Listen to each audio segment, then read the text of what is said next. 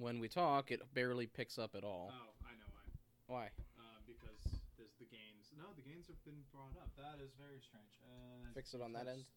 Maybe something Fix over it on here? that end. Is that anything changed? That changes it. We changed Yay! Yay. These knobs got knobbed. I usually don't knob the knobs. Who knobbed the knobs? I don't know. Probably me. Was it Knobby Knobs? I mean, the knob sprite. What does this knob do? Does that change anything? This is me Hello. testing a knob. We're touching all the knobs. Stop touching my knobs. Okay. All right, and we're canceled. Yep.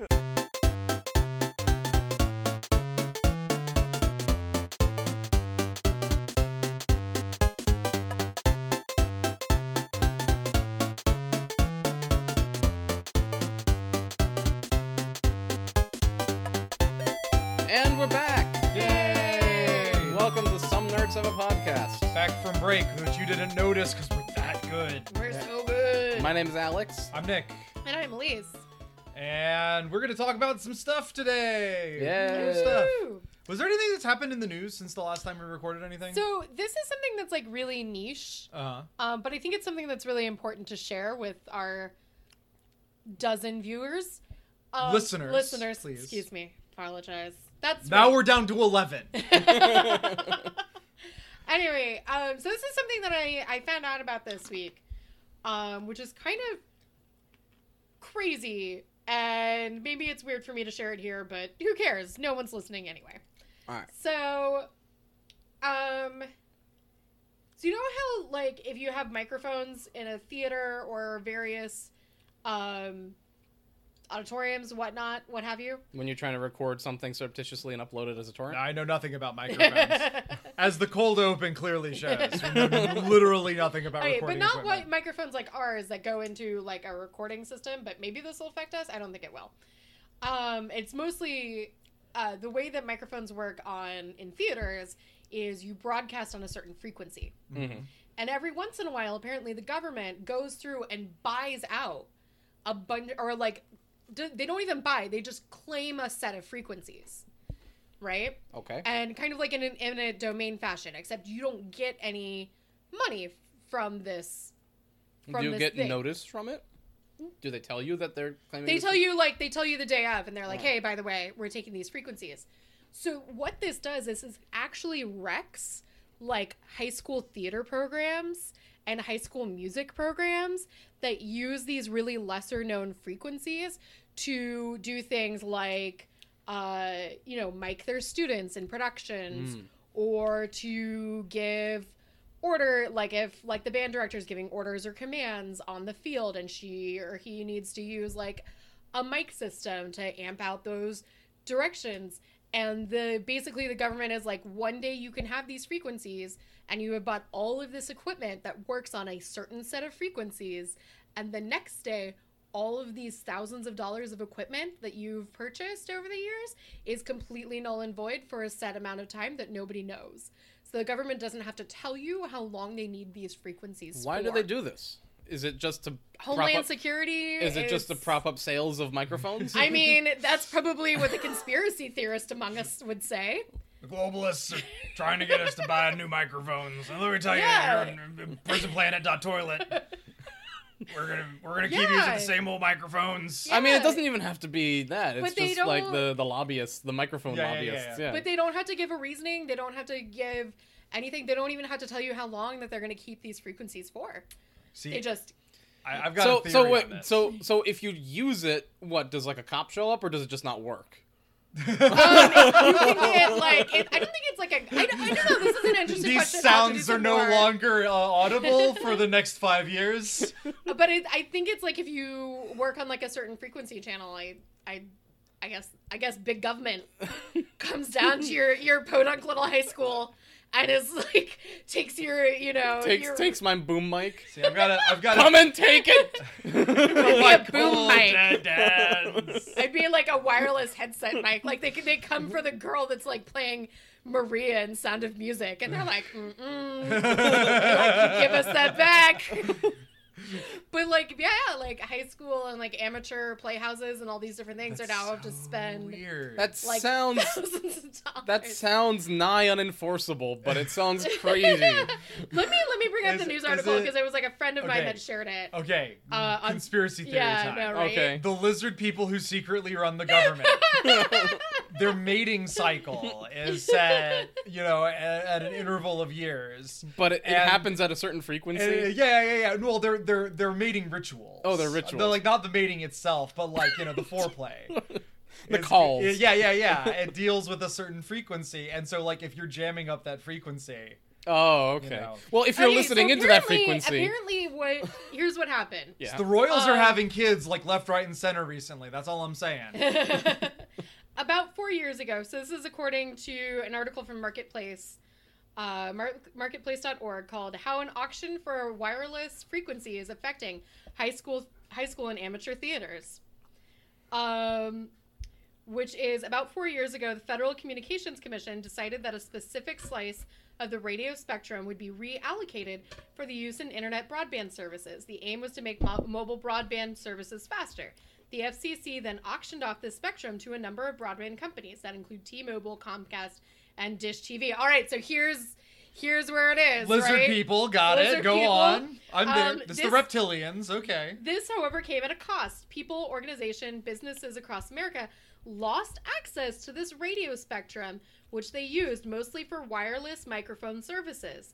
Journalist David Zweig looked into the issue and wrote about how one specific group, school theater and amateur theater productions, will not only be losing access to a valuable resource, but also may need to pay thousands of dollars for technological alternatives.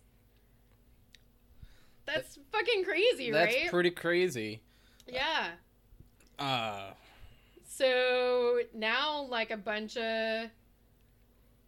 Yeah, so, like, okay, so the largest users of this radio spectrum were wireless microphones. And we might think that that's a little niche interest, but actually ubiquitous in our culture. When you think about how they're in every sort of house of worship, when you talk mega churches or even small ones, people use wireless mics.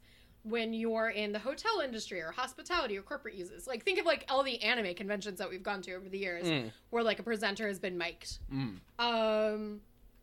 But one of the biggest uses that people probably don't think of is theater, and specifically when you think community theater or high school theaters, they use 20 to 30 microphones at any one of these things, and they're usually about $1,000 each. And they're all going to be obsolete and illegal to operate. so yeah, that's the thing. Like, I'm with you. Like, I think it's Microphone pretty police. non-enforceable. But if you think of, like, what is the largest labyrinth of bureaucracy in America today is probably the public education system. Yeah. So if, people are like, I mean, teachers will get fired for anything, or like your school can get fired or sued for anything. Yeah. So, I don't anticipate a lot of people trying to, like, I think like a lot of amateur theater productions, like I think like your Playhouse up the road that is doing Our Town this year because they're all fucking doing Our Town.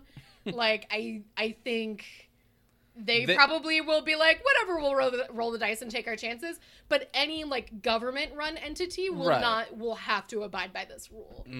So, which this is bonkers, right? This is the news that the big microphone doesn't want us to report, folks.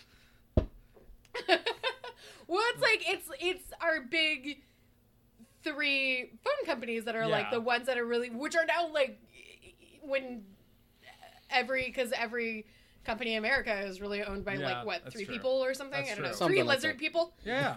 This is really going on. Lizard people, I'm telling you guys. Lizard It's the people. lizard people. So you think it has nothing to do with that? And you think it's just Lizard people mating. lizard people? I'm mating? gonna stick by this. I think that the let's do a thing for Homeland Security and also make these businesses super wealthy. Oh, I need to take that back. Earlier in the podcast, I said, it was Homeland Security. But no, apparently it was for internet. Oh, it's for internet So, speeds. It's for internet speeds to make broadband more accessible. But I don't know. I mean, like, I'm If sorry, there's like, one thing that Verizon is known for, it's for making broadband, more accessible. That's true. I don't know. Probably Homeland Security is a more. But yeah, like, isn't that bonkers? That's pretty bonkers. That's insane. So anyway, that was like my weird niche news. I don't know. Can we do a hashtag? Uh, Release the mics, release the frequencies. Free the mics. Free the mics. Sure, Free yeah. the frequency. I don't know. I mean, let's do it. Why not? Yeah. Well, yeah. well, fortunately for all you listeners, our mics are completely wired, so you won't Yeah. have to worry about it until suddenly certain I mean, you recording. don't have to worry about it recording because, like, rates. the FBI is eventually going to investigate us for I mean, yeah, being socialist. I fully so. expect that one of these broadcasts you'll hear like the door get banged open. Yeah. Broadcast. Who would upload the file to our SoundCloud? But Would yeah. like the FBI agent be like, "Oh, I don't want to be impolite." They were working so hard on this. I don't want to upset their dozen listeners. No, he is one of the dozen listeners. Yeah, that's a good point. He was the. I'm on this episode. I want to make sure it goes live. He just starts posting They're it everywhere. talking about me. Hey, Phil. Oh god. Hey, Yeah. what's up? Phil, the FBI agent. Would it be FBI, NSA? Who do you think's listening? I don't know. Probably no one. No one. Literally nobody. We're not Chapo Trap House over Yeah. here, okay, some guys? some people in the Netherlands are listening. That's true. Aw. Hey, Netherlands. Hey guys. Good job Be in the Netherlands. living in Yeah. the Netherlands. Man. I know literally nothing about your country. You know more about the country than you care to admit. That's true, I Especially its 16th century history. Yeah. Nerd. Nothing more recent than that. So if I can talk to you about like how's the House of Orange doing? They're Doing doing. They're good. not doing great, No? right? Maybe? I don't know. I have no idea how they're doing now. That's my point. Are they still around? I think the queen was gonna abdicate. I don't know. Something Oh, happened. that's nice. Anyway. Yeah, you listening, Queen Elizabeth II? Not that queen. The Queen of the No, Netherlands. I'm saying the Queen Elizabeth II needs to Oh. listen to the Queen of the Netherlands who's abdicating, Yeah. and then it's like, oh. Oh, you don't think that Queen Elizabeth II is just an immortal lizard person? I mean, if your son was Charles, you probably would be too. If your son was Charles, you'd be an immortal lizard person? I'm saying you would choose immortality rather than give him the throne. Oh, fair enough. I mean, he once called Camilla his tampon. He was like, I want to be your tampon. Ugh. And I'd be deep inside you. Yeah. Oh. No. Yeah. Everything. Because that's what happens after generations of inbreeding. Yeah. Like, thank fucking God that, like, Will and Harry married, like, way outside, Yeah. you know? They need to. They Yeah, need to get that, God. they have actual blue Otherwise, blood. their babies, like, their babies' jaws are just gonna fall off. Yeah. Like, Oh, God, wow. Yeah. How are we? We're like 12 10, minutes 12 into minutes the on this. On microphones and lizard people. So other news. A warmonger died. Yay. Oh. And in other news, and moving forward. So, you guys aren't gonna explain that? You're just gonna, No. like, drop Everyone- They know that, who we're talking about. drop that bomb and move on? All right. Hey, at least we're Well, dropping now that. the FBI is definitely We're listening. dropping that bomb and we're bringing our plane in for a safe landing. I hate all of you. on a Vietnamese light bulb factory. This is why I drink. Anyway, let's talk about nerd shit. Yay! Let's talk about some nerd shit. I thought the frequency thing was nerd shit. That was nerd That's shit. nerdy That shit. is very niche. Where do you think nerds are incubated? It's in our high school theaters and bands. That's true. Yeah. They're just Much love to my old high school theater program. You guys are out there. Some of y'all are listening to this. I know some of my my former, well, my current friends, but people who I have met through high school theater are currently listening to this podcast. Yeah. So yeah. Hey, Yay. nerds. Hey nerds, how you doing? So are we gonna jump straight into our topic, or like the things that we were looking at, or we're gonna talk Yeah, a little bit about? let's because there's probably some other stuff that happened, Yeah. but let's jump into what we did today. Yeah. So we just finished watching two things. Yeah. The first was a recommendation of mine that I've been wanting to get other people's to put their eyeballs on for a while. And the other was a recommendation of Alex's that he also wanted to get people to see for a while. Mm-hmm. They were very different. Yes. Which one do we want to talk about first? Let's talk about yours first since we saw it first. Okay. So I made people watch the best movie starring Mark Hamill in 1977, Wizards. Wizards. Wizards. The animated. The animated film directed by Ralph Bakshi, starring Mark Hamill. Mm-hmm. That was released about, I think, something like 2 weeks before Star Wars, and was kind of buried underneath that. Wait, Mark Hamill was Mark in it? Hamill was in it. He was Sean. He was... He was Sean the Fairy. And his name is misspelled in the credits. It only has one L in the credits, but it's him. Which Wait, one's which one's Sean? Sean? He was the one that was like, "Oh, I'm Sean the Fairy. Welcome to the- the Mountain Fairylands," and then he gets shot. That guy. That's Mark Hamill. the one with the hat. Yeah. So okay. So, Alex, would you please explain to the people about what Wizards is So, and why it's the greatest movie ever made? I can't say I can promise that, but I'll explain a little bit about what it is. So, Wizards takes place in the far future after the nuclear apocalypse. Yep. Where humanity has basically nuked itself into radioactive oblivion.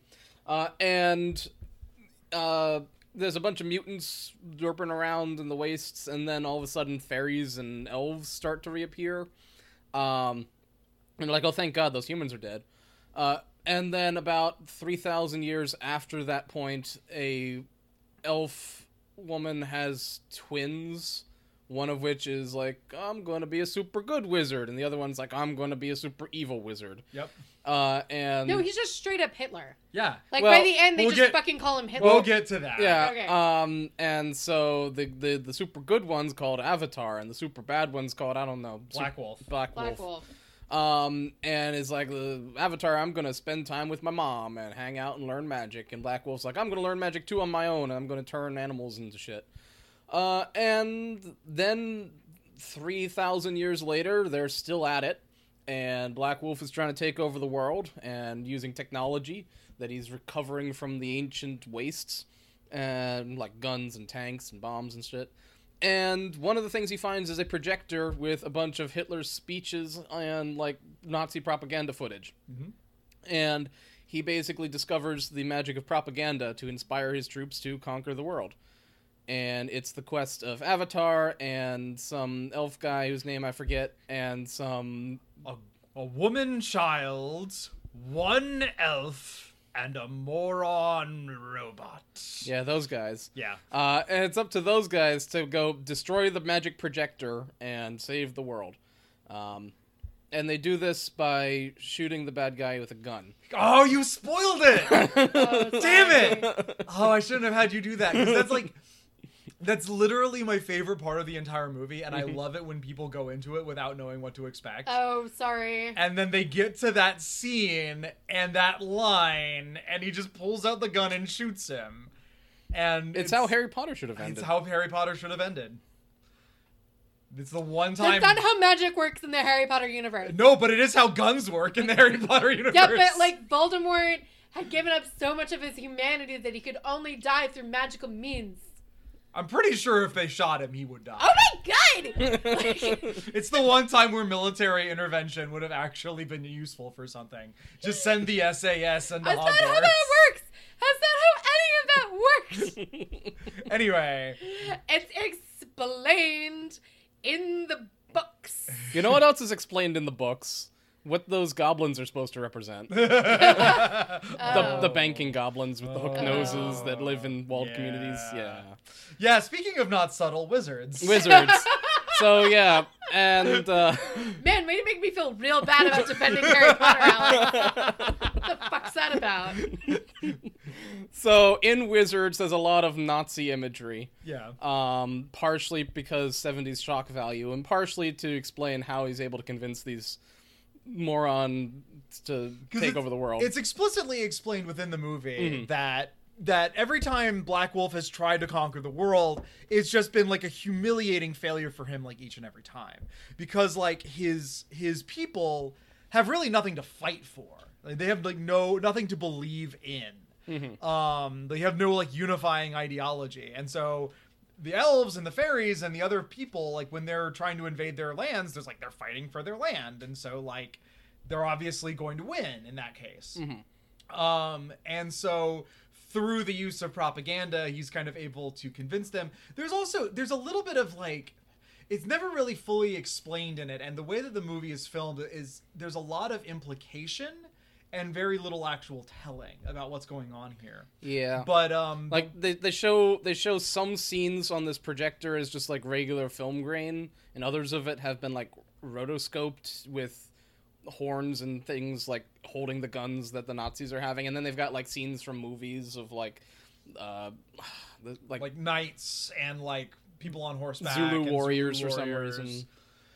Just like basically anytime that they're able to do like a huge army scene, they just kind of rotoscope it into the movie. Incidentally, this was directed by the same person, Ralph Bakshi, who directed the animated Lord of the Rings movie a few years after this, and he used a lot of the same techniques. So this was kind of like the prototype for that. Did he also do The Hobbit, or did he just do... The Hobbit movie and the Return of the King movie were both done by Rankin Bass of Rudolph the Red-Nosed Reindeer fame. Okay. Yeah. And he also did Felix the Cat. Fritz the Cat. Fritz the Felix. Cat. Different. Very different. Very different. Fritz the Cat being the first X-rated animated film. Apparently lots of drugs. Yeah, it was Lots based. of sex. It was based off of a Robert Crumb comic book from the Okay. 60s. I was gonna say, Which, but like wizards had fucking fairy prostitutes. Cause Yep. What the hell? And nipples. Nipples. All the women had nipples. And All women do have nipples. No, Louise. but well, like, most women have nipples. I just felt like, oh my god, it's just sticking out of these I thin. hate. And there was slut I shaming. hate. Yeah, and they slut. Like, okay, so at one point, the girl like just jumps in the Eleanor, who's the fairy queen, just like jumps into the tank and like runs off at the enemy forces, and they're kind of like, what the fuck? And then you find out later that like her mind was like tricked by Black Wolf into coming with him and all this other stuff. But what happens is like the guy that's with them, the elf that's with them, what's his name? Weehawk. Weehawk. I keep forgetting Weehawk his name. like sees It's like Eleanor. Weehawk in New Jersey is the only reason I remember it. Yeah. Weehawk sees Eleanor being in prison. She's having been imprisoned, and then he like jumps down and comes at her with his sword, being like, "Slut!" And he calls her a slut. Yeah. Why does he call her a slut? In fairness, we're not supposed to empathize with Weehawk at that scene. Yeah. Because Weehawk is like constantly shown throughout the movie to be kind of rash, impetuous, a little bit of a hothead, and so his arc, such as it is through the movie. But that's close to the end of the movie. I know, but his arc is kind of learning how to be more understanding and less quick to jump to judgment, because like every time he jumps to judgment in the movie, he's wrong, and then there's a big speech from another character after that happens, where it's like, look and pay attention to what's actually happening around you before you open your goddamn mouth. But even then, I was still confused. But like why? Traitor. Yeah, Traitor would do it better. I don't know. But like, I don't why slut? And that's like, it's this. I don't know. It could There's have a been, lot of male gaze, like there's up a and lot down, of male gaze in this movie, but just like in fantasy in general, and especially and it's frustrating. It's real especially true frustrating. in Ralph Bakshi movie, well, at least in his early movies, because for sure, like, again, he's There's only 3 women in the entirety of Lord of the Rings that he can male gaze. yeah. You know, one of whom spends like most of her character arc in male armor. So, what's she gonna do with that shit? But I mean, I'm mostly I don't talking know, between yelling. Wizards and Fritz the Cat, because Okay. I mean, like, I'm pretty sure that was the only other movie he had directed previous to this, and so like, you know, he's coming at this from like and I'm not saying this to excuse it. I'm saying this to explain why the art style is the way it is, because the thing that he had directed before this is based off of, you know, 60s alternative comics, and if you look at those comics, that's the art style. It's very like very cartoony and at the same time very sexualized. Yeah. And the reason for that was this kind of this underground comic scene was doing, like, the artwork from it was very like a subversion of Disney. Yeah. Right? So like you see this cartooniness of like Disney and like children's cartoons. And so how do you show that this isn't for kids? The big old nips just poking out of shirts and like blood everywhere and like that kind of stuff. Like, it is very much a product of its time. And I'm not saying it to excuse, because there are some serious flaws with this movie, and I'll be the first person to say there are some serious flaws with this movie. I thought Elise was the first person to say there were. Well, I know. Yeah, I started screaming it very early on in this podcast. But yeah, I don't know. I don't like it enough to defend it. That's fair. You know, and I think it just kind of. And I think we talked about this a little bit when we had our discussion about science fiction. Yeah. And science fiction, it's like more frustrating for a lot of the reasons that I previously named in a different episode that we did, where, you know, it's a genre started by women that really got co-opted. Yeah. By a very hyper-masculine. By a very hyper-masculine 1960s America. Yeah, and which. Or even 1930s America. Yeah, no, but like it got you know, taken over. They stole it from us, our precious. But and I not that I feel this way about fantasy, but I don't think you can make that that same direct thread or that direct lineage, because fantasy is so prevalent throughout every culture. Yeah. From the beginning of time, and it also depends on like what do you consider fantasy. Mm-hmm. You know, you could make that same argument for science fiction, but I feel like the most like direct lineage of science fiction goes back to Mary Shelley. But yeah, exactly. But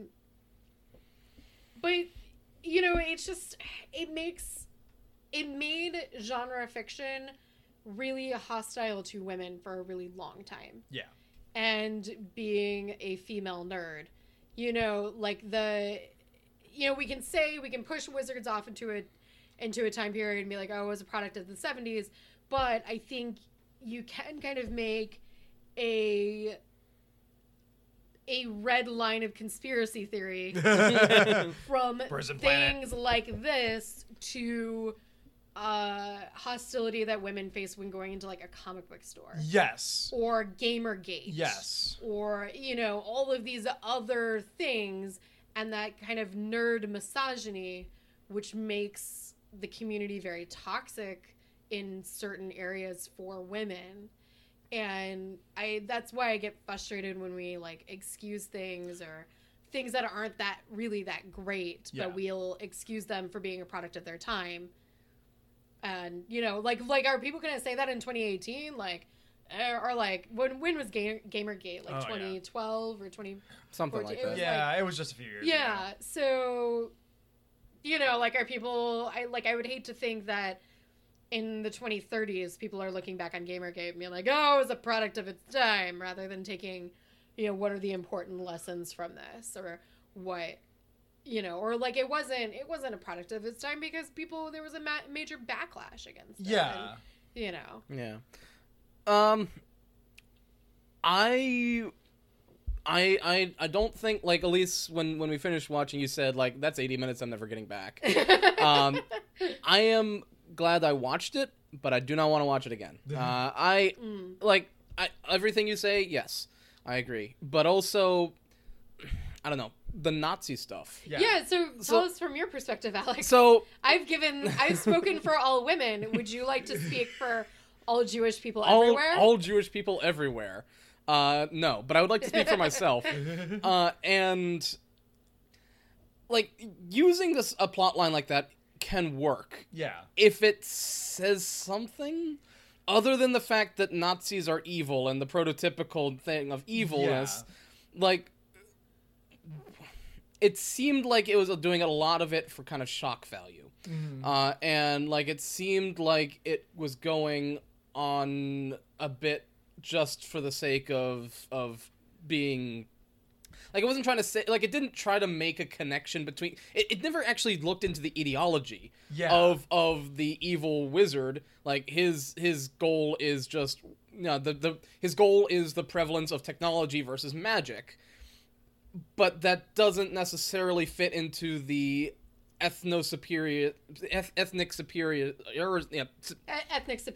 Yeah, ideology of, like, Nazi Germany and shit like that. Yeah. So, like, is it just that he found this random stuff and, like, understood all the context of it, understood everything there is to know about it just by watching this footage, and decided, yeah, that's me? I know, like, I really am bothered by the idea of, like, how do I want to phrase this? I'm bothered by the idea of it's the magic of propaganda, which I don't know. Where am I trying to go with this? I feel bad. I've now wasted like 2 minutes of like me trying to think of like what I'm trying to say. But... It's like saying that Nazi propaganda films are the epitome of what can motivate a person to do things.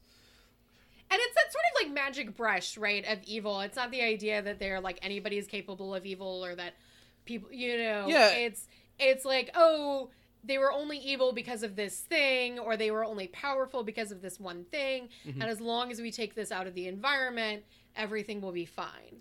Yeah. Which maybe you can apply this to your fantasy world of your own creation in which you've created the rules. But trying to make a direct allegory or trying to make a direct lesson using that to the real world, I feel like it doesn't really... I feel like it falls flat or that it doesn't sink where it needs to be. Also, it really bothers me that, like, in Western society, our go-to is always, like, of evil is always, like, oh, Hitler. And, like, because we weren't Hitler, we're not evil. Even though it's like, well... Shit, man. Like, have you looked at the rest of American history? Yeah. Like, have you looked at the genocides that that Americans have committed over the years? It was the one that we stopped, though. That's the important one. Right, the one where he saw our race laws and it's like, oh, yeah, I can do that. Yeah. I can do that, but more. Why doesn't anybody talk about, like, Jim Crow? Or, like, why doesn't anybody talk about the Trail of Tears? Or, like, there's so many instances... But, like, this is the one that, like, sticks out, and this is the one that we always go to. And then it just makes it really easy to, if we just remove this. If we just remove this one thing, this keystone, that the whole castle will fall down. And it's like, well, that keystone is on top of all of these other movements and... Yeah. And like, the antagonists are these mutants, right? They're just humans that have mutated over thousands of years. You're fighting ethno-superiority with ethno-superiority, right? That is one of the huge problems that I have with this movie. It's like, at no point is there any, like, sympathetic mutant characters? There's though. Like, at that brief one at the end. Yeah, there's but his excuse is... Oh, he's an idiot. No, I'm not thinking about that one. Oh, you're not thinking about the Queen. Oh, the Queen. The Queen's a mutant. Yeah. Like the that is true. And she has she's kind of the moral centerpiece because like Avatar, the good wizard, the so-called good wizard is not the really, moral centerpiece of the movie. No. Like and that's but she's only in 2 scenes. She is only in 2 scenes, but the 2 scenes I didn't that pick up on the fact in, that she was the Queen. Yeah. She was Dark Wolf's... She was Dark Wolf's bride. Yeah. Oh. And like she was having a baby and he was asking the wise guys, hey, is this baby going to be human or a mutant? Nah, it's going to be a mutant. It's like, okay, kill it. And she's like, no. Yeah. So, and then later she showed up when... Yeah, she showed up at the scene with Weehawk and was Eleanor. Never seen again. Was never seen again. Yeah. But... I'm going to step in and try to at least defend what I see in this movie. Right. And the reason why I think the movie is good and worth watching. Like again, I will be the first person to say that it's an extremely flawed film. Like a lot of the messaging is really mixed. The animation is obviously like really dated. I mean, when we went through and we counted the animators, there were like 8 people that animated this movie, and it was all done by 4 hand. people on backgrounds. And 4 people on backgrounds, and 3 of those 8 people were animation assistants. So I don't know, who knows what that means. They brought them water during the 48 hours animation. Probably section. Doing the in betweens. Yeah. And Alex, you made the point that there's nothing like they're not really making a bigger point with using the Nazi imagery in this. To me, the message of the movie, and it is fairly muddled because this movie is kind of, they were on so much cocaine making this movie. Like it is obvious, like it's all over the place. Oh, it was like the 70s, wasn't it LSD? There was cocaine is the 80s. No, well, I mean it's the late 70s, so probably like cocaine was in by then. But like the editing is like all over the place. Like scenes transitions are just kind of like, wait, where are they now? Like you look down for a second and look back up. Yeah. There's a completely different thing going on. There's It's a scene where Weehawk or whatever his name was just shoot like it looked like an animation test where it's like, let's draw this character throwing his sword around. Yeah. And nothing for like a minute and a half. And so it's kind of difficult to kind of get what is going on in the movie through all that, even though it is only 80 minutes long. But to me, what the movie is trying to say through all the weird messaging and like muddled storytelling is that evil can only exist if it has tools to spread itself. Like it's trying to say that like don't give Nazis platforms. Don't give Nazis platforms. Naturally speaking, good is stronger than evil. Because good has a reason to exist and evil doesn't, I think is what they're trying to say. Because like, again, this like the only time, it's the only fantasy movie that I can think of where the villain isn't all powerful off the bat. Right? Yeah. Lord of the Rings, the villain that they're fighting against is a god. Yeah. Essentially. Harry Potter, you know, he's an unkillable necromancer. Yeah. And then like Voldemort's pretty bad too. Sorry.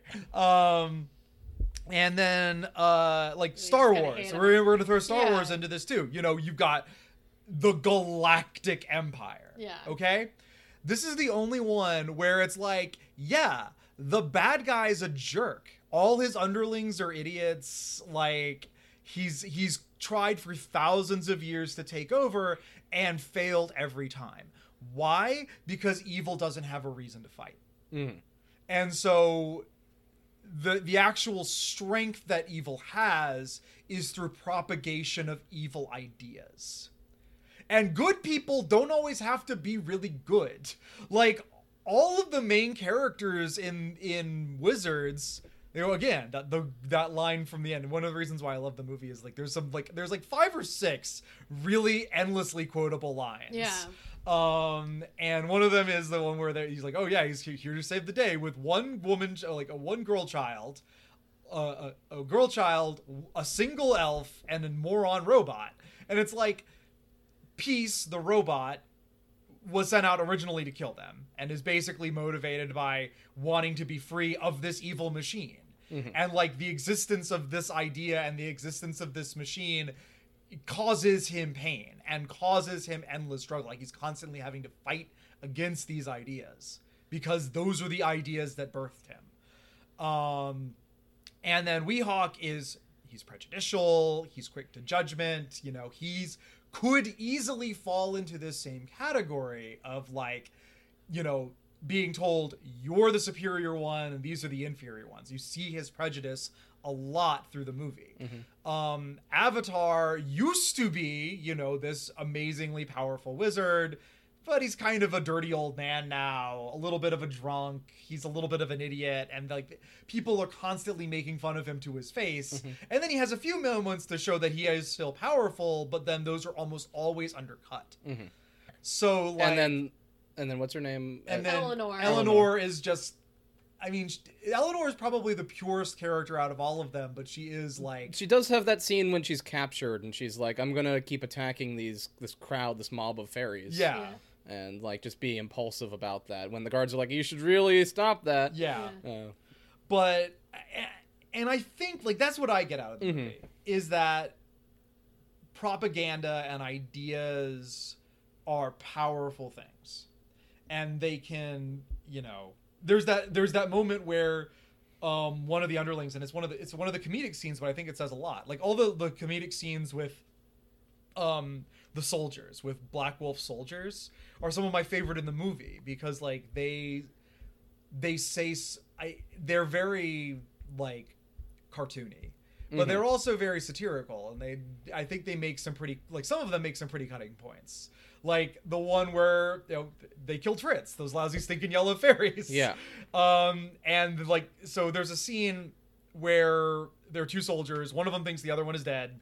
And he starts kind of shooting wildly off into the distance, and the other one stands back up. Is like, no, it's okay, I'm fine. And then he gets kind of upset because he's like, oh, I was gonna win a medal for this, and then shoots the other guy. And then gets mad again and starts shooting off into the distance. Yeah. Like, evil is dumb. Evil has no reason to fight. Evil is there for personal gain. And is easily manipulated and easily tricked. And like the good characters, while they're not completely pure, they're still, you know, they try to be good, even when they're not. And I think that's the more important thing. I don't know. Maybe I'm reading too much into it, but I feel like... Can we spoil... Spoil away. I already... Wolf's death. I just did. Yeah, Alex did at the beginning of this. No, but that...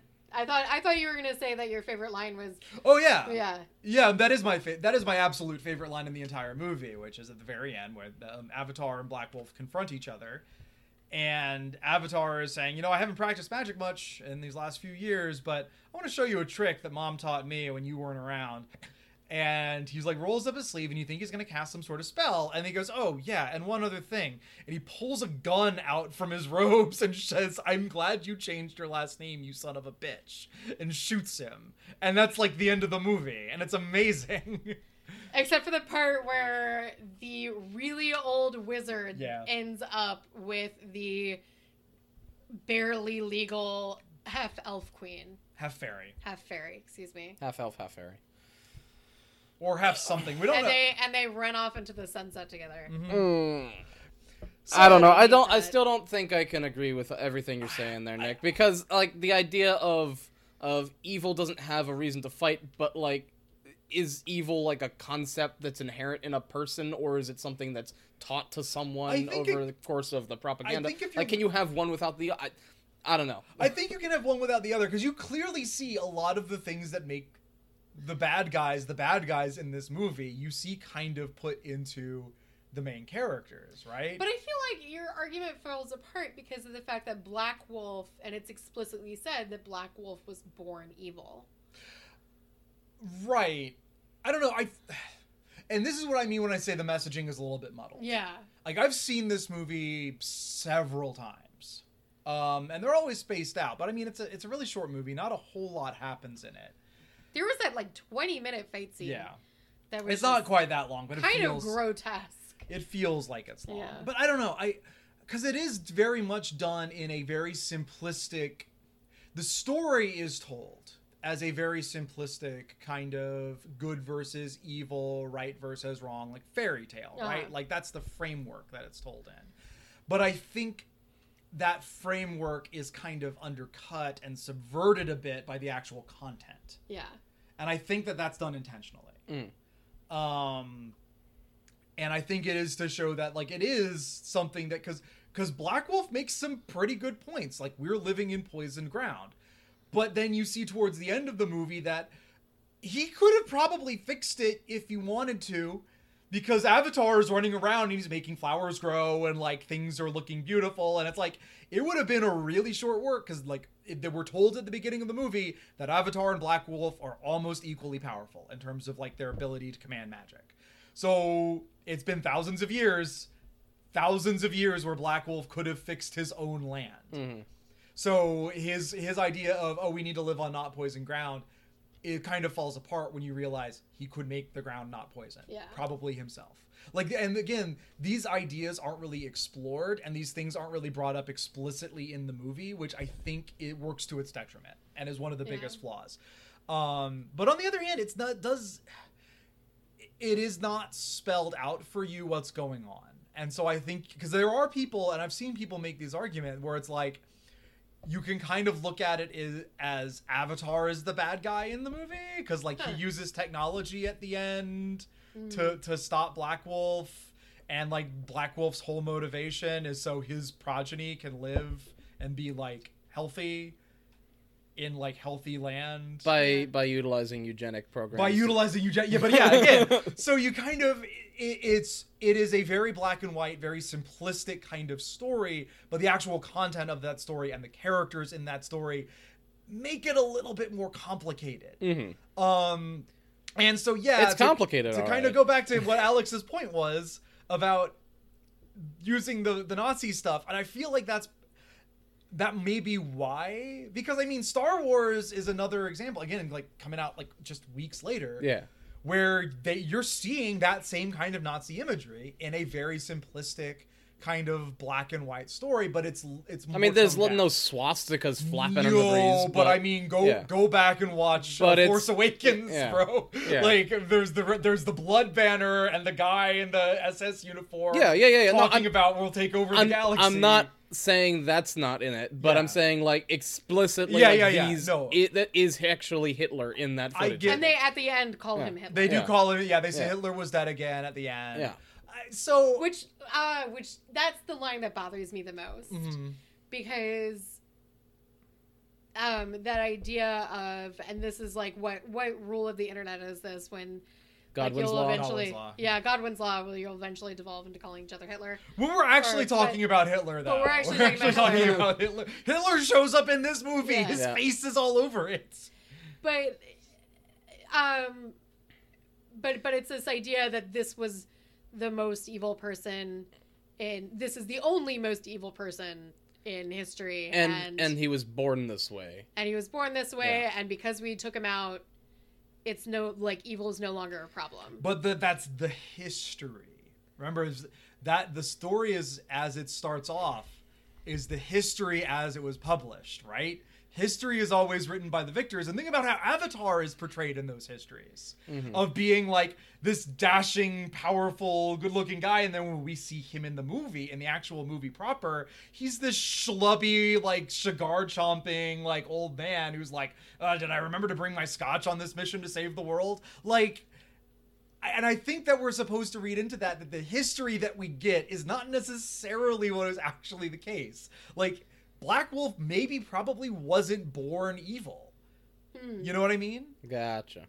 Like, and these are ideas that I think you can look into in the movie that are there, whether intentionally or no. But if they are intentionally, it's not made explicit. So you're saying there might be an unreliable narrator? I think that there's a case of unreliable narration here, yes. Because, again, from the beginning, we're told, Avatar, the good wizard, and then, like, throughout the movie, he's kind of lecherous. He's kind of... Oh my god, he's so lecherous. Yeah, he's kind of... And again, the way that he saves the day, because the whole thing is about the struggle between technology and magic, right? That's what the history book at the beginning says. It's the story of the never-ending struggle between technology and magic. How does Avatar save the day? He uses a fucking gun.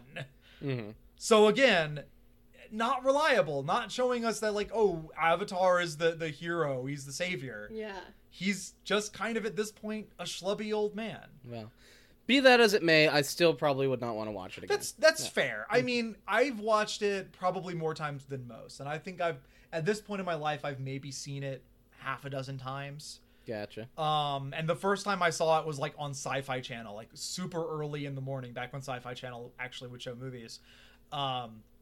It was part of like their sci-fi like Christmas block, I think. What? Yeah, they did one like back. It was either in high school or middle school. With Sci-Fi Santa, and it's like, all Christmas weekend you don't have anything to do, so we're just gonna play you all these movies.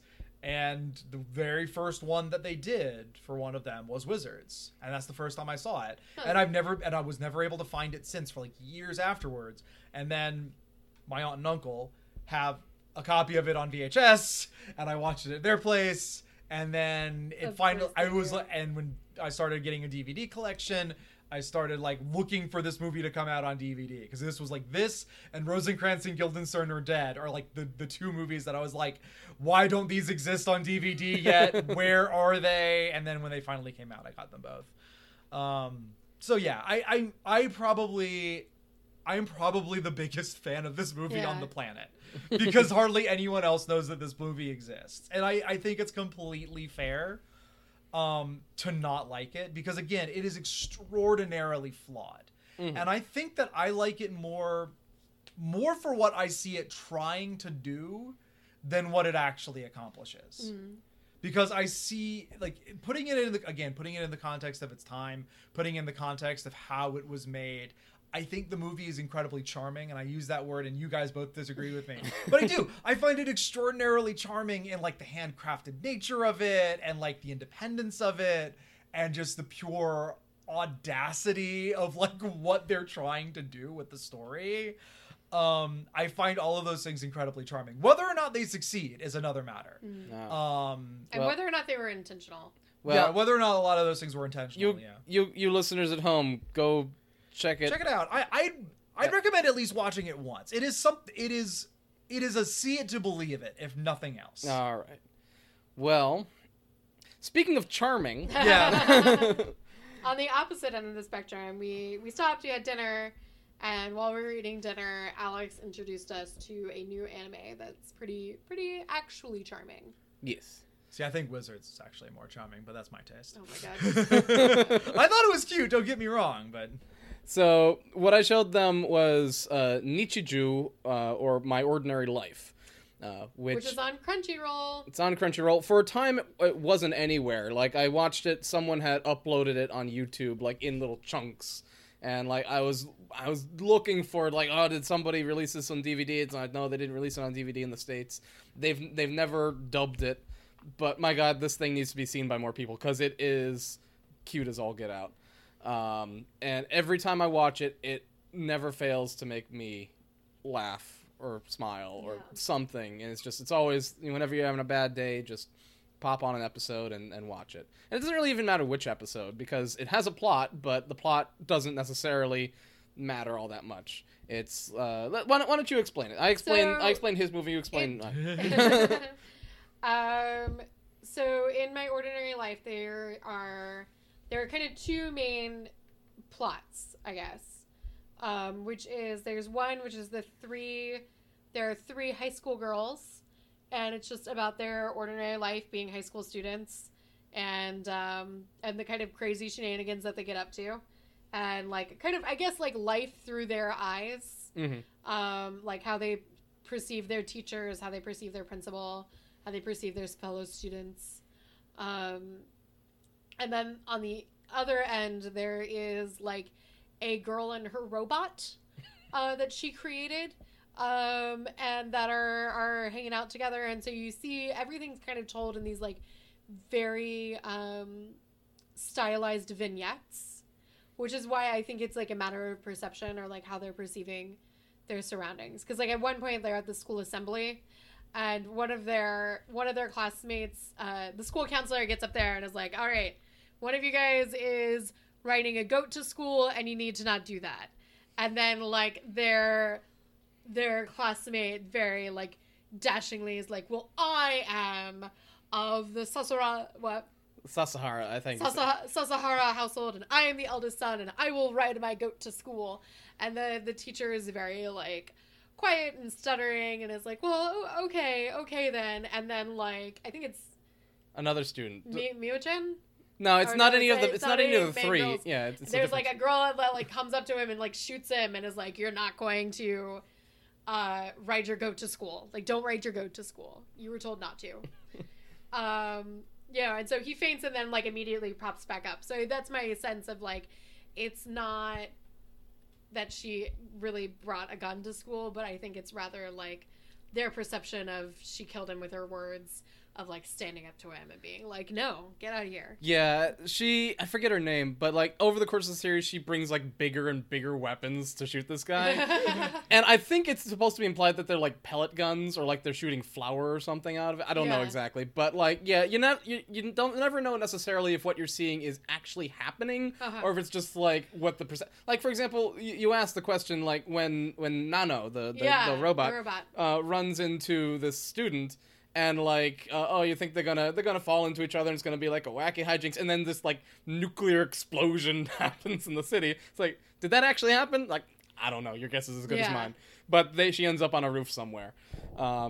But yeah, no, it's like the idea, like the core concept behind this is taking just like ordinary things, like my ordinary life, and reacting to it as if everything is on the line. Like everything is just overblown of the top. Like it doesn't. None of this matters. Like Yuko, one of the girls, drops a sausage from her bento my god, box. I love that. That was probably my favorite part of the entire episode. And then they go into this all over the top shonen-esque, like, we gotta catch it, and then like. Yeah, it basically turned into a baseball anime there for like a good minute and a half. But it was all about the sausage. Yeah. And then I got like really invested. I was like, please don't eat that. Oh my god, because it like fell on the floor and it like went through somebody's mohawk and like it ended up with the mitt and then it like dropped off the mitt and then I was like, please don't eat that. You're not gonna eat that. And then she eats it and I'm like, ah! And like I was dead. But yeah. They make a reference to the 3-second rule, though. I thought that was pretty good. I thought that was great. Yeah. So, no, it's really charming. It's very cute, and you know, it's definitely like I'm all for like the stress relief anime, like the kind that you're like, I just don't really want to think, or like I really need to smile, or like I had a shit day at work and I just need to like watch something that's adorable for the sake of being adorable. Yeah. And like as you watch it, more characters get added into it, so it does kind of form an ensemble cast kind of of like different characters that kind of come in and out. And there are certain like cutaways to different like a show within a show called Helvetica Standard. Yeah, which just has, that was so cute. And like eventually there's a cat that wanders onto the show, and watch more of it at least. I think you definitely will like it. I've been watching like an episode a day.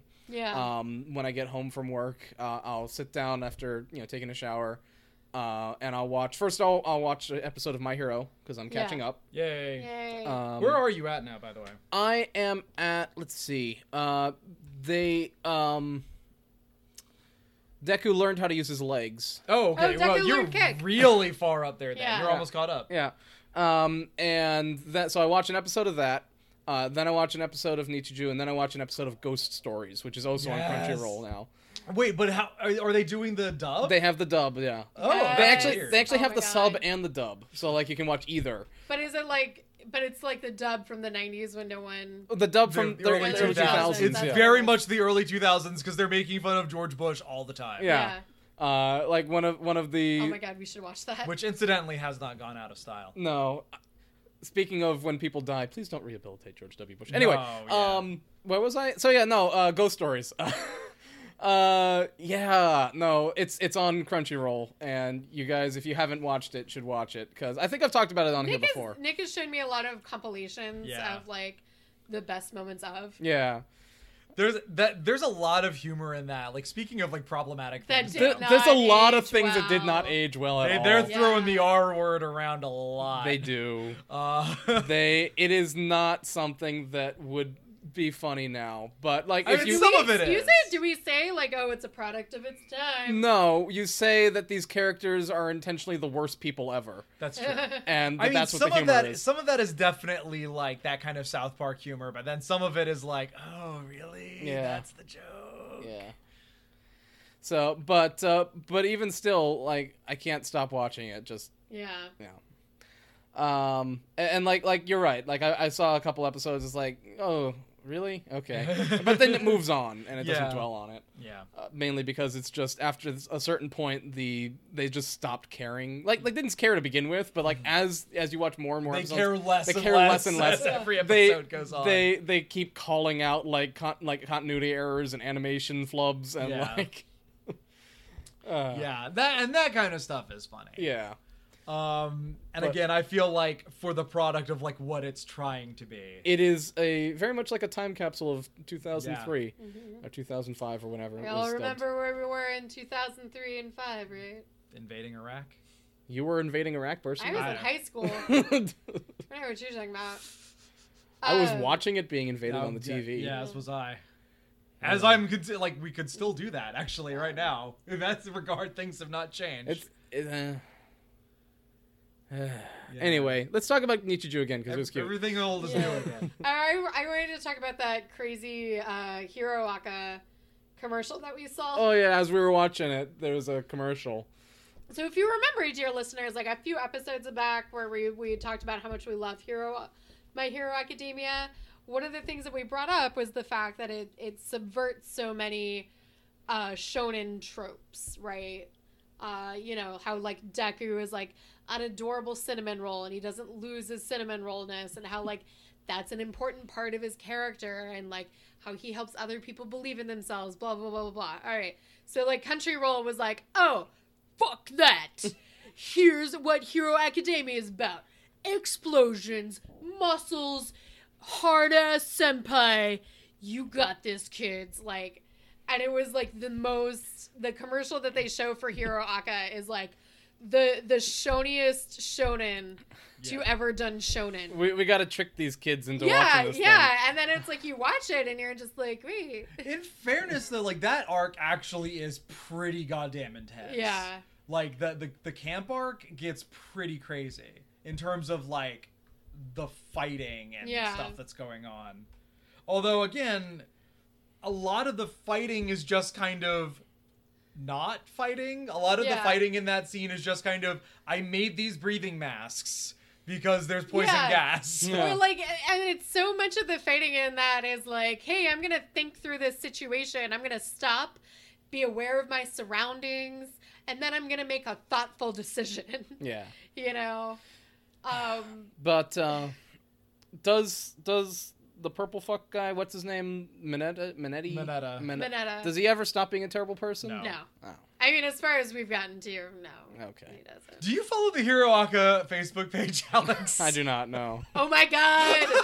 Oh my god! That is like that is a drama in and of itself. So a few episodes ago, you'll meet this character in a little bit. Oh Jesus. But a few episodes back, there was this character introduced, whose quirk is high IQ. Okay. And she activates her quirk by sipping tea and closing her eyes, and like it makes her brain work at like this incredibly huge increased capacity to solve problems. And the official My Hero Academia Facebook page posted the official page posted a picture of this high school girl with with above it the phrase, "I want her to step on me." What? The admin for the official My Hero Academia Facebook page apparently wants this high school girl to step on him. We're assuming it's a him. Well, it's gotta be. It's gotta be. But the best part is that people have screenshotted this. Yeah, because that post went down and it got changed to something else. But people screen capped it, and so now every time they post anything, oh god, they post that screen cap as like one of the first comments. It's like never forgets. Oh goodness. And so like the reason why made me think of it is that everyone is now convinced that the admin is actually just Mineta. Because he just posts all the skeeziest things about the female characters on that show. Why? But yeah, I want her to step on me will always be, it'll be legend forever. Well, I guess I'll have to subscribe or follow that thing. But you've missed it. You missed like the one thing to be a part of that channel. Well, you say it keeps getting posted. It does keep getting posted, that's true. But you weren't there. I wasn't there. Because I definitely saw it when it first happened, when I was scrolling through my Facebook feed one day, and I was like, what is this? What is this place? Homie's so thirsty that he's posting thirsty on his main. Thirsty on main. Yeah. Ay, Gavalt. It's the best. Is that character supposed to be charming, or is it just supposed Mineta? to? Yeah. No. Okay, good. No, you're supposed to hate him. You're supposed to hate him. Okay. And it's actually kind of a pretty interesting thing, because like there was a Oh, he did make a post. Mineta is my spirit animal. Yeah. Yeah. But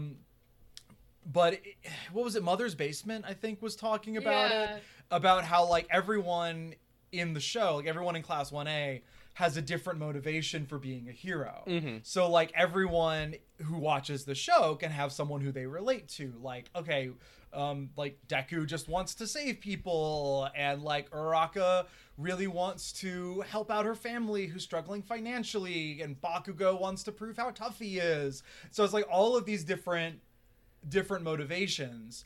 And then it's like, and if your motivation for wanting to be a hero is so you can impress girls, you also have someone representing you, but that person is Mineta. And I think his argument was like, these are the people that say like, don't think too much into it, or like, it's just a show, or like they're comic books and therefore like they can have whatever they want in them. And he's like, yeah, you can think that, you can be that. You know who you get in this show? You get Mineta. Yeah. And it's also because, like, I mean, especially after Stain, a lot of the conflict that doesn't directly involve fighting in the show, but a lot of the conflict involves what motivates you, what makes you want to be a hero. And so having someone like Mineta on there showing like, no, there are people who become heroes who have no real higher calling for it. You know, and that's who Mineta is. Gotcha. And that's like the sole reason why he's So there. do you think he's ever going to get some character development, or is he just going to remain this forever? He's been some. No. Very, very little. But yeah. Aizawa, like right before the hero licensing arc, is like oddly sympathetic to him. Like Mineta says something about being scared, and like I think like Aizawa kind of like gets eye level with him and gives him like a, it's not about being scared, you just got to do it anyway speech, or whatever the equivalent is that Aizawa can make. Yeah. And then, oh my god, and he loves his class. Yeah. He loves them. Aizawa, not Mineta. Aizawa, not Mineta. I mean, Mineta too, but only half of it. But, Yeah. oh, good. And only for a very specific reason. But well, Aizawa. like, oh my god, this is something that I don't think you guys will understand, but like, as a girl, this, like, shook me, as the kids say. It was too real, but the scene, I think it's is it in the first or the second season? But there's like a scene where Mineta drills a hole from the boys' showers, locker room into the girls' locker room, and he is like peering through the hole. And of course, I love that all the other boys are like, "That's terrible. That's disgraceful. Like, you need to not do this. You're a disgrace to yourself and your female classmates." Is what Lita. Yeah, is what Ida says, because Ida is best boy. Not that best boy is a real thing, but but anyway, and like he is like, oh, Momo's got like big tits, and like he goes through like all the girls except for Earjack. Yeah, and she's like, he didn't mention And me. he didn't mention me. And oh my god, that is like such an insane byproduct of toxic masculinity and patriarchy. Is like, it's like, I hate catcallers. But is there something wrong with me if men don't catcall me? Because you have this like internalized thing of, I am only pretty if I am objectified, is like a message that you get from a very young age as a girl. And the fact that they had that, and I was just like, and she's done in a sympathetic light, and it's not played off as a joke, and I was just like, oh my god, Earjack, you and I, girl. Anyway, but yeah, man, I love Hiraka. Yeah. I'm sorry, we were supposed to talk about your anime this week. No, that's fine. That's fine. We're talking about. Like I said, I've been watching it too. Yeah. I don't know. The one that we watched, I think was really cute. I don't know what else to say about it other than that. Like, it's really cute, and it is very much like, yeah, if you want something that's just gonna make you smile, it will do that. Yeah. But yeah, I don't know. It was adorable. I liked it. Oh, good. And sometimes that's all you need. Yeah. So what else? What else is going on? If we go back to Wizards for just like a brief second. I am always up for talking about Wizards. So I remember like earlier, and I was saying about how it really bothers me when like people are like, "Oh, we killed Hitler, so like evil's not a thing." Yeah. And I see that same argument being played out with Trump. Mm-hmm. And people are like, "Oh, if we just take out Trump, like everything will go back to being normal, or like everything will be fine." But I'm like, well, now you also have all of these emboldened supporters, and the fact that his vice president is Mike Pence. Yeah. Let's also not forget that like 90% of the shit that Trump does is stuff that's like endorsed by the mainline Republican Party. Yeah. Like, yeah. like, people are talking about how, like, going back to the to John McCain, like, people are talking about how, he was the last, like, moderate Republican. He was the last, like, person who voted for his conscience. And it's like, yeah, but his conscience 90% of the time aligned exactly with what Trump wanted anyway. Yeah. The only reason why they didn't get along is that Trump called him a shitty pilot. Which, if, like, I'm kind of taking this from Chapo Trap House this week, but it was a really good point. Which, if John McCain was a better person, would have been fine. If he had just, like, taken it as a joke and, like, rolled with it, it would never have been a thing. Like, that's all that was about. That's the only thing that's about. Is that it doesn't have anything to do with ideology. It doesn't have anything to do with politics. It doesn't have anything to do with civility, whatever the fuck that is. It's got to do with the fact that Trump insulted him one time and then John McCain was just, like, grumpy about it. Well, like, he still that whole thing about how, like, I like people who weren't captured. Yeah, and George W. Bush implied that his adopted daughter was a black love child. And they're buddy. They were, like, he got invited to the funeral. Yeah. George W. Bush and George W. Bush has done more terrible things to John McCain than Trump could have done in 1,000 years. Like, and it doesn't matter because, again, at the end of the day, he still voted with Trump on anything that actually mattered. And he still voted with the mainline Republican Party. It just, like, every once in a while, for show, he would vote a different way so that he could maintain that status as a maverick, which didn't actually mean anything or contribute anything actually meaningful to American politics. What it means is constantly push for war with absolutely every country that doesn't possibly. Yeah, but every once in a while, I'm going to say, like, this one time, I'm going to vote against appealing Obamacare, even though all the other times I voted to repeal it. But that one time is the one time. It was a really good point on Chapo this week, and I'm just because it was, like, a really good show this week. But the really good point was made was, if you do the right thing your entire life, no one's going to remember that.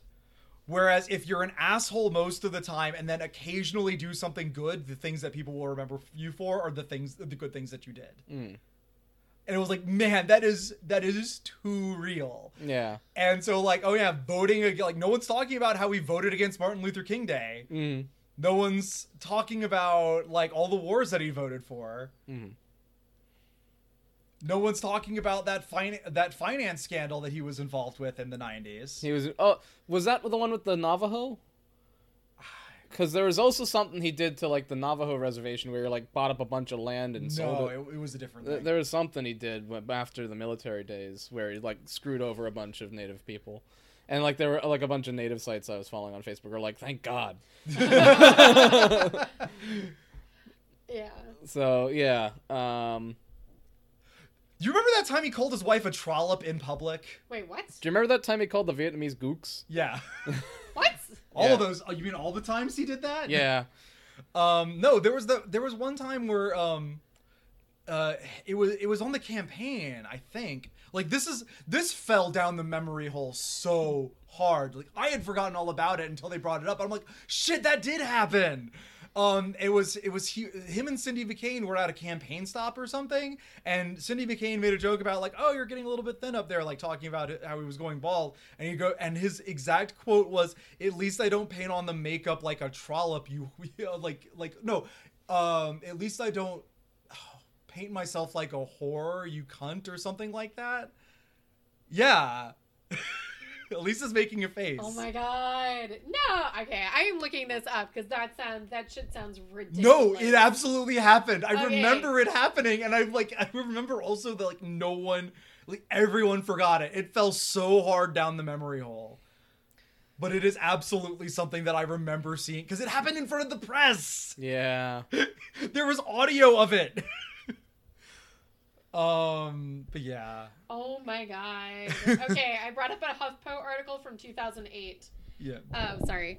I was too far away from the mic. So I brought up a HuffPo article from 2008 from April 15th. It says, report McCain's profane tirade at his wife. John McCain's temper is well documented. He's called opponents and colleagues shitheads, assholes, and at least on one case, a fucking jerk. So here it is. At one point, Cindy, it was at a campaign stop in 1992. In his 1992 Senate bid, McCain was joined on the campaign trail by his wife, Cindy, as well as a campaign aide, Doug Cole, and consultant, Wells Gullett. At one point, Sidney playfully twirled McCain's hair and said, "You're getting a little thin up there." And McCain's face reddened and responded, "At least I don't plaster on the makeup like a trollop, you cunt." Oh my God, you were word for word right. Yeah. McCain's excuse was that it had been a long day, and if elected President of the United States, McCain would have many long days. Wow. Yeah. So. Wow. Hey, what if, like, Obama... I'm sorry, you just, like, all of these things that, like, white male politicians that we've gracefully forgotten that they've done. Seeing all of my, like, liberal friends and family, like, posting all the memorial stuff for John McCain on Facebook, and it's like, really? That's where you want to go? Okay. Yeah. And it's this idea of respectability, which only applies to the left. It never applies to the right. No. And only then to the center left. Yeah. But the idea is like, oh, you gotta be polite. You gotta be a good person, man. Yeah, there was a picture I saw of, like, the political compass, and, like, on all four corners of the political compass, there was a laughing person pointing, and in the middle was, like, a crying person. Yeah. No, it was a crying person, and it says John McCain's Legacy, a political guide. Yeah. The very center. The one that I saw that I thought was pretty good was thoughts and prayers. Like, the center was thoughts and prayers are with the McCain family at this trying time, and all the outside of it was this N-word has a tumor. Yeah. And then someone pointed out, it's like, that one should have a hard R in the authoritarian right corner. But yeah, and that's the other thing about it too. It's like, we're talking shit, but we're talking shit about, like, things that guy actually did. Yeah. Whereas, like, the people on the right, like, no one on the right is saying anything nice about John McCain right now. Did you see that they had to close comments on the Fox News thing about about him dying? Wait, what? Really? Yeah. They had to close comments because Trump supporters were going in there and talking shit about it. Yeah, Trump like. Did you see the Ben Garrison comic? I did. Oh my! Did you see the Ben Garrison comic? Oh my God! I'll pull it up. Pull it up. Yeah. Okay. So Ben Garrison, for those of you out there who are who are blissfully unaware of who this person is. Well, I was until about 2 seconds ago, so thanks. His is a right-wing political cartoonist, world renowned for having to label everybody. Absolutely everything is labeled in his cartoons, and I love the edits that, like, leftists will do. I have a couple of them on my page. But this is. Oh no, that's not the right one. That's not the right one? No, that's not the right one. That's a different one? He did another one that's almost exactly the same, but he did another one for him being dead. Here it is. Yeah. So Elise, would you care to describe to our listeners at home the thank you. Political cartoon? This is the one that I was thinking of, Alex. That's the most recent one. Oh, it's a picture of him. His body is a plane, and he is crashing into a coffin. With his head exploding and on fire and smoke coming out of his ears, and he says, "Go to hell." What does it say on the tombstone? John Songbird McCain died 2018. Yeah, John Songbird McCain. Which, does anyone know what that's in reference to? No. If you go really far enough right, people have been hating on John McCain for years, because of the things that he allegedly said under torture while in the Hanoi Hilton. What the fuck is this Another one. Oh my God, this one's amazing. Oh my God, I didn't see this one before. Is this another Ben Garrison one? I believe so. It's definitely his style. It is definitely his style with everything labeled. So it's a picture of Uncle Sam getting operated on. He's getting a brain operation, and you can tell that it's Uncle Sam because his brain is labeled USA. And the tumor being extracted is John McCain's face. And around the outside, it says, "War, keep Obamacare." Again, he voted to keep it like one time. He voted to repeal it countless others. Keep Obamacare. More tyrannies. More trannies in the military. Oh God, Jesus Christ. Pomerant impeach Trump. I don't think I've ever heard him call for an impeaching of Trump. Never. That would have been amazing if he had. Wow. But yeah, Jesus Christ. Oh my God. Yeah, but yeah, there's been some really right-wing hate, like, so going like back a long on time. the far left, they don't like John McCain. On the far right, they don't like John But McCain. again, I'd like to point out that on the far left, it's got to do with things Things that he he actually actually did, instead of things that like don't. Again, voting to keep Obamacare that one time. Now he did make a really big show of it, but then all those other things, like there was a million different repeals going on, and there was like, oh, this one version of the repeal I'm going to make a big show about voting against, but all the other ones I'm going to vote for. Yeah. Anyway. Wow. But I guess to get back to our point that I was making is that if Trump goes away, like, this kind of shit is still going to go on. Like, Trump is just kind of... He's the cartoon... He's the Ben Garrison example of, like, exactly what all this shit is. Like, all this stuff has been going on for a long time. It's just that, like, the dog whistles that the Republican Party has been using for decades, Trump just, like, comes out and says. And this was kind of my point about Wizards, to bring it back to Wizards, which is where we started. Which is where we started this discussion. That's why I was bringing it back to it. Yeah, was it's this cartoon version of evil, and if we just take that out, everything will be fine. Like, the flowers will come back, the fairies will come back, and it'll be fine. And it's like, no, because there are systems that we've created.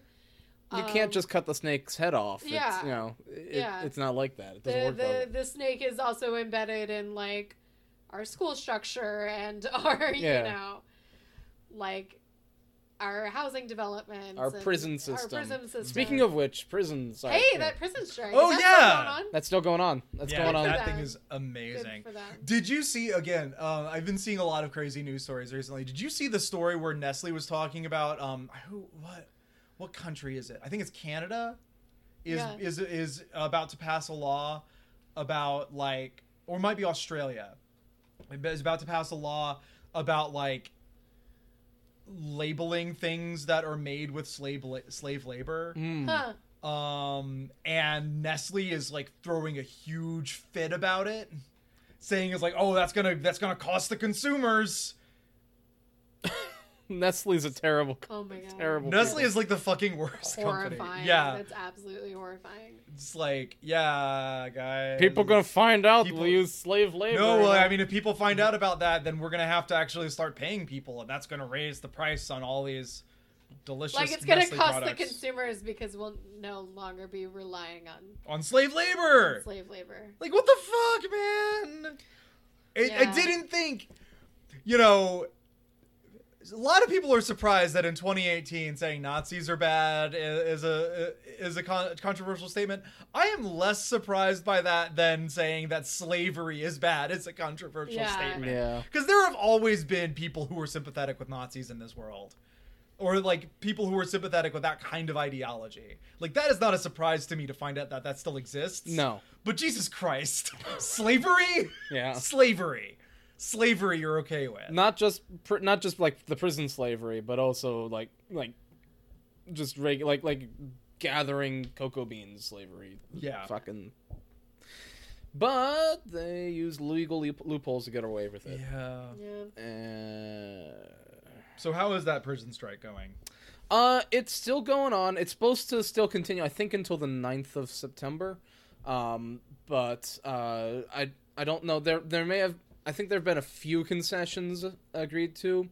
Like one thing I saw, and don't quote me on this. I don't have the source in front of me, but somebody said one of the concessions they gave, which sounds simple, is reducing the cost of phone calls out of prison. Yeah, oh, okay. yeah. It's from like I don't even remember.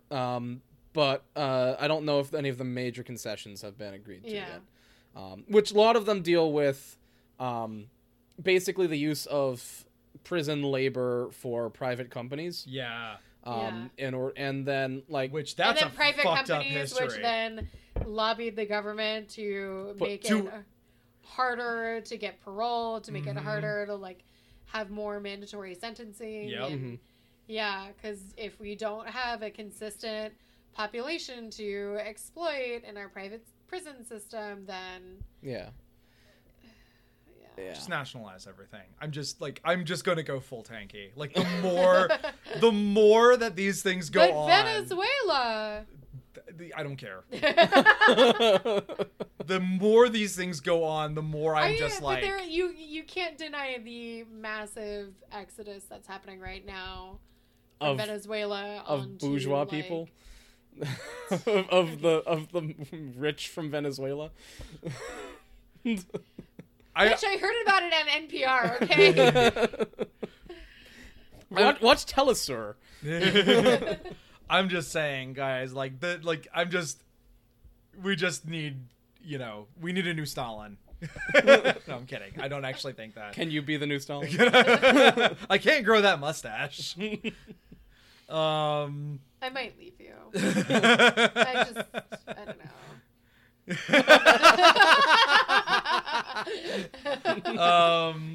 I don't know, man. Like it's disgusting. It's just like absolutely the worst. Yeah.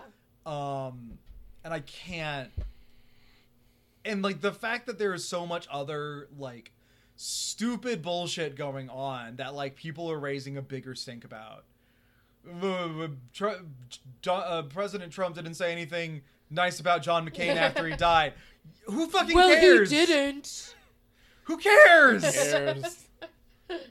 Yeah, has the prison strike made the national news? I don't even know. I've been seeing it on my Facebook feed, but I'm on a lot of left book groups. Yeah. So I've been getting a lot of my information about things like that through there. Yeah.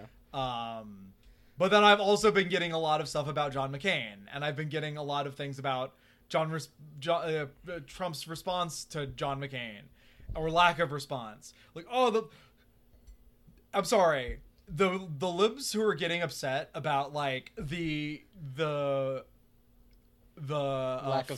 flag being at full staff over the White House are literally the same group of people in my mind who get upset about like Colin Kaepernick kneeling. It's like, who cares? There's actual real shit happening right now in the world. And like this prison strike is probably one of the most important things to have happened in like the last 10 years of history. Yeah. Like so many companies use slave labor for their products in the United States. Victoria's Secret, McDonald's, Walmart, Whole Foods, which I brought up to you a few times before, and you're like, but Whole Foods. And I'm like, I like their free samples. Stop trying to take that away from me. But those free samples are built on the backs of imprisoned people. That's how they can give out free samples. That's how they can afford to give out so many free samples. That guacamole is so good. It's so good. It's because they use slave labor to grate their mozzarella cheese that they sell back to you for $8 a pound. But that's how you know it's good mozzarella. It was made. If it was shitty mozzarella, it'd be $2 a pound. It was made with the love of someone who has been imprisoned on a trumped up marijuana charge, who will probably never see his child again. Oh God. So sometimes when you hear all of the terrible things happening in the world and you just need to chill out a little bit and watch something cute and fun. Nice segue. Oh, good. Watch My Ordinary Life on Crunchyroll.com. When you want to think about weird things and Nazis, watch Wizards, I guess. Hey, Crunchyroll, he gives some of that ad money. Hey, yeah. As long as you don't lose Crunchyroll. As far as we know, not a product of slave labor. I don't know. Probably not. Anyway, so do we have anything else we want to add? I don't know, man. I've been involved for way too long talking about terrible things that John McCain did in his life. I don't know. I also watched Wizards, or not Wizards. Yes, we both watched Wizards. I also watched Warriors earlier. I've just been on this weird like 70s movie kick recently. I don't know why, but Have you watched Warriors? No, No. Lisa's not seen I have Warriors. not watched it. So I We should haven't. watch the Warriors for next week then. Oh my god. Warriors, come out to play. is that on Netflix? No, but I have it on Blu-ray. Oh, okay. Speaking of things on Netflix, next month, what is it? American Vandal's coming back. Oh, is it? Oh shit. Yeah. Really? Next month. Oh, we also watched. Speaking of Netflix, we did also watch All of Disenchanted. all of Disenchanted. Do we want to talk about how Disenchanted stacks up against Wizards? We want to save that for later. I mean, I was kind of considering watching it. Okay, but well, we'll I save saw, it for after you watch it. Then. I saw some people saying it wasn't very good. I saw other people saying it was very good. What do you guys' take? Like quick take without spoilers. It's fine. It's fine. It's fine. Okay. It's very it's It picks good, up. It's good Futurama. It. It's not good old Simpsons. Like it's not that level I of wouldn't good, even but say it's. like I would say that good Futurama is better than in some ways. Disenchanted. That. Okay. Well, I was gonna say is better than some old Simpsons. Even. Oh, I think. shit. I think Futurama is the better show. Honestly. Wow. I know. Hot take. Hot take. I mean. Hot take from the steamed Here- hams daddy. I don't know. I don't know. Maybe it's just that I've seen Futurama more recently than I've watched a good episode of The Simpsons. I've seen a lot of shitty episodes of The We have Simpsons been watching a lot recently. of shitty episodes of The Simpsons. But maybe if I go back and watch old episodes of The Simpsons, I'll feel differently. But I feel like because Futurama didn't overstay its welcome, I Yeah. guess is partly some of Yeah. that. Which is like And Disney- Futurama has more character development than The Simpsons. Yeah. I was gonna say Disenchanted, you can see it, they have a very clear story that they want Yeah. to tell. Mhm. Like I it's done in parts. Like instead of calling them seasons, they call them Good parts. And then there are episodes within each part. And I think the first part is 10 10 episodes. episodes. Okay. So I think they have a very like distinct And it story, kind of they have a very, like- spins the wheels. I think the reason why people don't like it is that the pacing kind of suffers. the pacing is like very touch and go. Mm-hmm. Because there's some episodes where like a lot of really important things happen and it really speeds up, and then there are a lot of episodes where it's just being an existential millennial of like, where's my place in the world and what should I do, and she like suffers with that question a lot, and you think she gets to a place where she's like happy, and then the next episode she's not. Yeah. All right. Which I think is but I will say, as a feminist, speaking for all women, it's nice to see a female protagonist in an animated series who like drinks and does drugs and wonders about her place in the universe, because it's usually like a spot that's kind of reserved for male protagonists. Like I Yeah. think a lot about like Archer.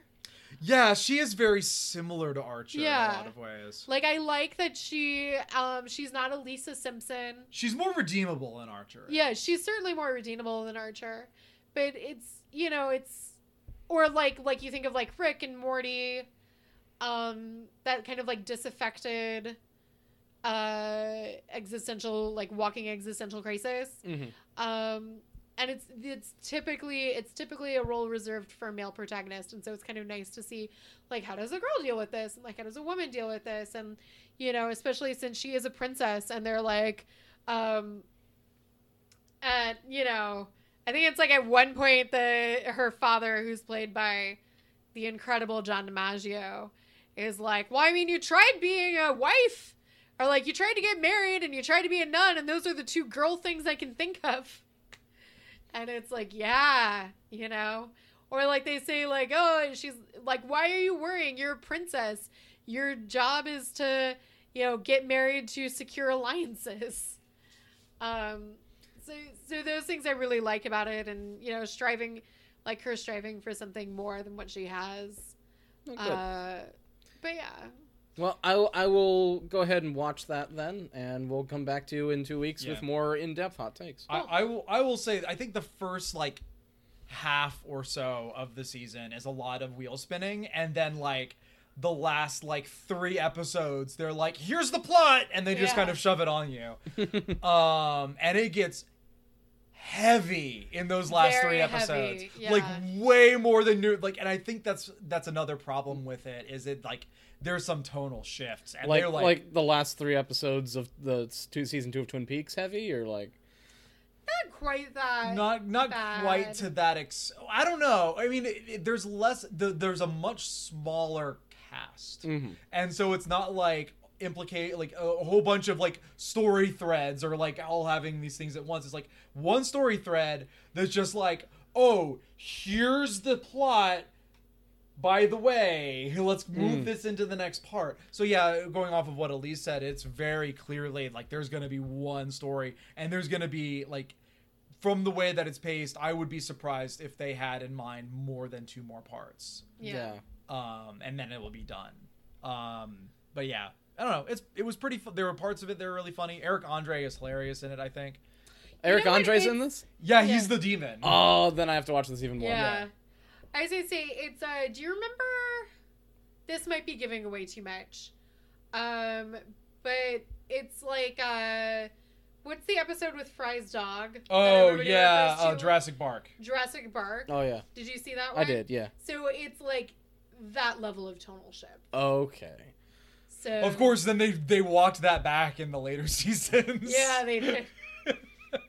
God, that was such like a heavy, but like those or like old Simpsons did that a lot, where it was like very like do it for her, where the episode where Homer has to give up his job at a bowling alley, because it turns out that Marge is pregnant with their 3rd kid, Maggie. So it's like that level of tonal shift. Okay. Anyway, But yeah, it's so nice to see these creators from like the really good seasons and eras of like The Simpsons and Futurama. Like I think David X. Cohen is a executive producer on the series. I can't remember if he is or not, but I know that Josh Weinstein is a writer on there who wrote like a lot of the best episodes of The Simpsons from like early on in the show. And so it's interesting to see them on a very like tight, like what can this group of writers do on a very like tight plot driven schedule, which I think kind of also is why it feels like there's wheels spinning, because there's those holdovers of the sitcom style of writing from like The Simpsons and Futurama, whereas this is it's a different style of writing for like a different time where we have Netflix and things are bingeable and things, you don't have to it doesn't like each episode doesn't have to be wrapped up in a neat little bow, right? Because you don't know if your audience is going to be watching from week to week. But then you also have like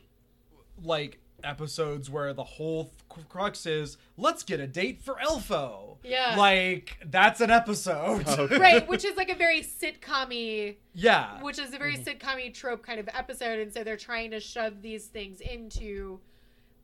But understanding the I guess like the new media or like the writing rules of the new media. Gotcha. Which again, a lot of the same problems that the Futurama movies suffered from. Yeah. Because they had to work both as movies and as individual episodes for when they went into syndication. Yeah. I tend to watch stuff like once a day. Like I'll watch an episode each day after work. Yeah. So does that work in this? It'll work for Okay. this, yeah, I think. that'll work for you. Yeah. Okay. And we'll talk about it next time. Probably. All right. Cool. Well, then in that case, I think we're about done. We've run an hour and a half, and so that's pretty good. So thank you all for listening. Again, my name's Alex. I'm Nick. And I'm Elise. And this has been Some Nerds Have a Podcast. Night, everybody.